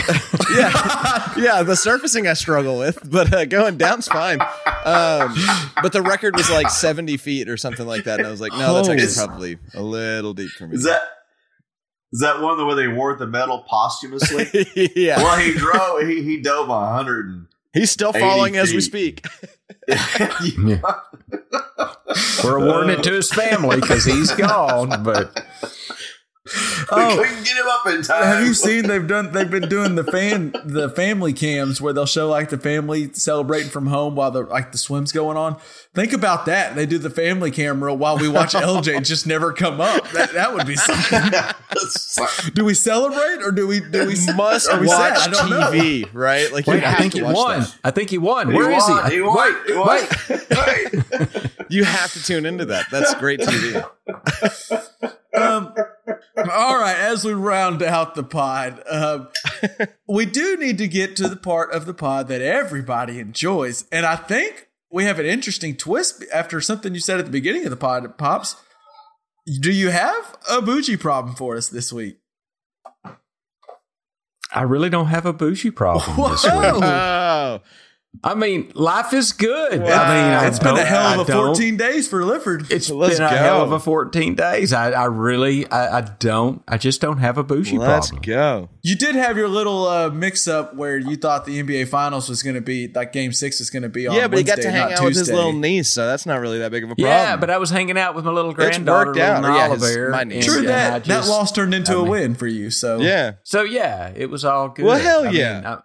Yeah. So yeah, I'll take the mantle then for this week. It finally came to me. I was trying to tell y'all at the beginning before we got on recording that I thought I had something. So I was driving the other day. It was from Texarkana to Little Rock, 2.5 hour drive, and I realized about right as I hit the interstate, apparently my passenger windows, it kind of does what it wants. Sometimes it rolls up real slow. Sometimes it doesn't roll up. And apparently I learned that sometimes it rolls up, but it gets off track. And so like there's a little gap between the end. And so I don't know why. I could have just stopped and probably tried to get it back up. But I drove the whole way and my truck was loud as hell. And I wasn't 100% sure it was a window issue. And I had to turn my music up to like 35 just to hear it because I was hearing all these 18-wheelers. And then when I finally parked, I realized, I could have just stopped and rolled my window up. It wasn't my truck being loud. It was my window just wasn't up all the way. So that was my bougie problem for the week. That's an interesting bougie problem. That sounds like a broke ass car problem to me. It smells like broke up in here. Okay. Can I give y'all a bougie problem? Let's go. Well, of course. Yeah. Let's go. Okay. So as most of y'all know, I had a hip replacement a few weeks ago. And so that's what happens on your 29th birthday. That's what happens. That's what you get. So I don't know who invented the toilet. But that man should be shot. I think it was John J. Crapper. Yeah, I think that might be accurate. Well, actually. I wish Mr. Crapper would have invented it about 5 inches taller than what it is today, because I can tell you that life would be a lot easier. It would have been a lot easier for me over the last 3 weeks or so if the toilet was just about 5 inches taller. Yeah, and they make the really small ones, but they don't make really big ones. Yeah. No, I know Walgreens sells an elevator, but it just ain't the same. And I'm just telling you that. I sure wish they would have invented that toilet about 5 inches taller. I would have been a much more pleasant person to be around for a couple of weeks. But I'm good now. For all those Pops, do you have a follow-up to that at all? Don't write in or anything. I'm good now. So. Well, now, I think actually, hasn't there been like documented medical evidence that like if the potty's a little lower, you actually cleanse better? Yeah, like if your knees are a little higher than your waist. We're supposed to squat, yeah. Yeah, it's like the squatty potty. Yeah. Isn't that what they call it? The squatty potty. Right. We're not even supposed to be using toilets. But if you're going to use one and you need a new hip, I do understand where you're getting to for sure. No, I hear what you're saying for sure. I was going to say, well, whoever did that study, that motherfucker hadn't had a hip. So he needs to watch what he's publishing. LJ, did you have a bougie problem? I got no problems. I'm good. Hell, I like to hear that. I did want to mention, I mentioned driving. We might have mentioned this before on the pod, and it just still irks me. I hate driving when there's the barrier, like construction zones where there's two barriers on the side. There's no shoulder at all. That stresses me out. I need one of those squatty potties after I get done with one of those because I'm so stressed out. There's a mess in my pants. I just can't stand it. Yeah.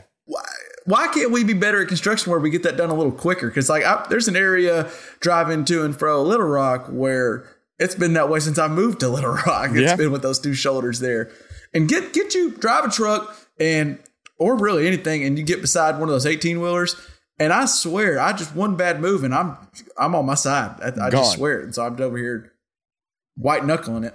Yeah. Well, I just think when you're going through that, just don't get anybody next to you. Just get in that lane, and sometimes there's traffic. That's right in the middle of the lanes. You just ride over the dotted line. Yeah, stay in the middle of the lane and don't let anybody around. Be that asshole. Do I stick a middle finger out my window too? Is that what? Yeah. You should even get like an extender so you can do it out the other window too. Oh god. That reminds me of, okay, so this is a bougie nice. I did, by the way, Pops, I had an errand to run up to Fayetteville this week. And so I had no rush to get there or get back. So I got to take Highway 71, Old 71 through Mountainburg. And hell yeah, that's a gorgeous drive, dude. Thanks for suggesting that. Yeah. That is way better than the little concrete blocks on either side of you. It's just mountains on either side. Take the Oklahoma route sometimes. It is a beautiful drive. I've done that. I get a ticket every time I go through Oklahoma, so... Okay. He's not welcome in the Sooner State. Yeah, no. There's Are there warrants for his arrest? I don't think so, but we're not going to talk about it too much on the podcast. We don't know for sure. As we wrap up here, was there any other things, or do you want to move on to what we're listening to / watching? You can have either one. Want to move on? I got nothing else. All right. Now we go over to what we've kind of transitioned to where it can be either one, listening or watching. So we'll start with Uncle Tony. What you got over there? Man, I got one for LJ. Okay. So this is a listening watching combination. Ooh. I have watched McCartney 3-2-1 on Hulu. Okay. So Paul McCartney and Rick Rubin sit down for a 6-episode. It's a 6-episode series where they talk about the Beatles and some of Paul McCartney's music, and it's really about production. And so he's got this big 4-track machine, and they're taking things off, and they talk about how they made the music and stuff like. It's not about how'd you feel about John or why'd y'all break up. It's not that kind of thing. It's about the music, and I found it really fascinating. Great music, and they start taking down the tracks, and Paul McCartney talking about how they made music. It really was amazing to listen to him and how groundbreaking it really was. And the things they were doing then were completely different than anyone else, and how it really set the tone for music to change. It's a fascinating series, and someone who's into music and doing the sound that you do, you would find it really interesting. All right, I'll watch this week and I'll report back for sure. I loved it. Pops? Well, I listened to a fascinating podcast on Hidden Brain about stage fright. I sent it to a couple of you guys, and it's kind of about choking a little bit, and how athletes that are at the top of their game, how they can get in their head. So it's very pertinent to some of the things we've talked about with the Olympics right now. Yeah. But what I'm getting to, though, is the girl, the protagonist, if you will, in the podcast says she sings the Eagles' Take It Easy. Take it easy. Anyway, so she sings that to calm herself down. So that got me on the Eagles. So I've been listening to the Eagles for a little bit. And that was the old one, take it to the limit, lion eyes, take it easy. You can't go wrong. Peaceful, easy feeling, that old Eagles. I've loved it. So that's what I believe it's on the wall behind you. Yeah, I believe it is. Yeah. Hidden Brain, is that Shankar Vedantam, I think is how you say his name? Yeah, Shankar. Oh, that's a good good podcast. I love that podcast. Very good podcast. I think I sent it to y'all. If you get a chance to drive and listen to it, it's about stage fright and it's how to overcome it. And it's I had to get up and speak in front of some people, and you get a little anxious about that. And he actually gives you techniques to help you with that. Yeah, and really good podcast and pertinent to our times. LJ, what you got for us? I've been on the road a lot lately, so I've been listening to. I went back to a classic, my music I really really like playlist. And so I've lately been into the Band of Horses is standing out to me. I haven't listened to much of them lately. Band of Horses, great band. So For Annabelle, The Funeral, there's just good stuff. Just listen to Band of Horses. That's all you got to do. All right. I'm kind of in the same boat as Tony, where mine's a little bit of a like watch/listen. And you may have seen this; it came out last weekend on HBO. Woodstock '99, Peace, Love, and Rage. Okay, it's just a documentary of Woodstock '99, which was interesting to say the least. Yeah, it was. It was interesting to see that the bands that were big at the time, but then. It wasn't quite like a Fyre Fest because it happened, but maybe it shouldn't have happened. It was insane. I won't spoil anything because it was kind of, for me, I had no idea what Woodstock. I mean, I had an idea because the name, but I didn't know like the story behind Woodstock '99, so it was all new to me. Yeah, and let's just say Limp Bizkit was on one, and the crowd loved every second of it. So I almost watched that this week or last week. One of my last days before I had to get back to work. I almost watched that. So is it good? It's good. I would definitely recommend it. It was very good. It was insane. I would say probably don't have the little ones in the room. If for all the listeners out there, it can be a TVMA, but it was really good. I really enjoyed it. I think I've been on this podcast before to say that 90s alternative is one of my favorite eras of music. Yeah. And they say that Woodstock 99 was the end of grunge and 90s alternative. That makes... I've been thinking about... I saw a post about 1991 being maybe the best year in all of music history. Because Nirvana's Nevermind was released, Pearl Jam's 10 was released, Blood Sugar Sex Magic was released, Octung Baby was released, Out of Time by REM was released, all within I think 3 weeks of each other. Those came out. Oh, including Use Your Illusion by Guns N' Roses. I mean the 90s rock was there's nothing like it, dude. Woodstock 99 kind of shows you they took the best parts of that genre and took it a different direction in it. And Limp Bizkit. Yes. And Limp Bizkit in it. And it was interesting to say the least. So definitely check that out. All right, okay, I'll check it out. I think that wraps us up. Are we good to go? We put a bow on this bad boy and put her out? Put it up. All right, that'll do it for this week's Just Press Play pod. Next time we come on, I believe the Hall of Fame game will have been played. The first episode of possibly Hard Knocks with the Dallas Cowboys will have been aired. Who knows what we have in store for you next time. So make sure you check us out. You can keep up with everything Just Press Play related on Facebook or Twitter. Just find us at Just Press Play Podcast. Just search us and you will find us. Hit the follow button, the like button. Make sure you're subscribed wherever you get your podcasts. We're on Apple, Spotify. I mean, I guess if you're listening to this, you probably know we're on something that you use. Yeah. So just make sure you hit play. Now just go back to it and hit the other button and subscribe. And then while you're there, now you're on the app. Hit a review. Go ahead and leave a review. Put it 5 stars. Why not? What's it going to hurt? I would. Love you. Mean it. That'll do it, guys. I will talk to you later. Peace. I'm going to go practice my sailing. This is... I looked up the Longhorn Network, and apparently ESPN still owes. You might talk about this with Jason, I don't know. But ESPN still owes the University of Texas $160 million of the $300 million contract, which is more than enough to pay for those schools to leave the Big 12 immediately. So the Longhorn Network might actually buy them out of the Big 12. There it is. Well, Tony was right. Molesby is taking ESPN. He's saying ESPN is the mastermind of all this bullshit. We're going to court. We're going to court. I'm taking those damn Yankees to court. Bristol, Connecticut can't come down here and steal one.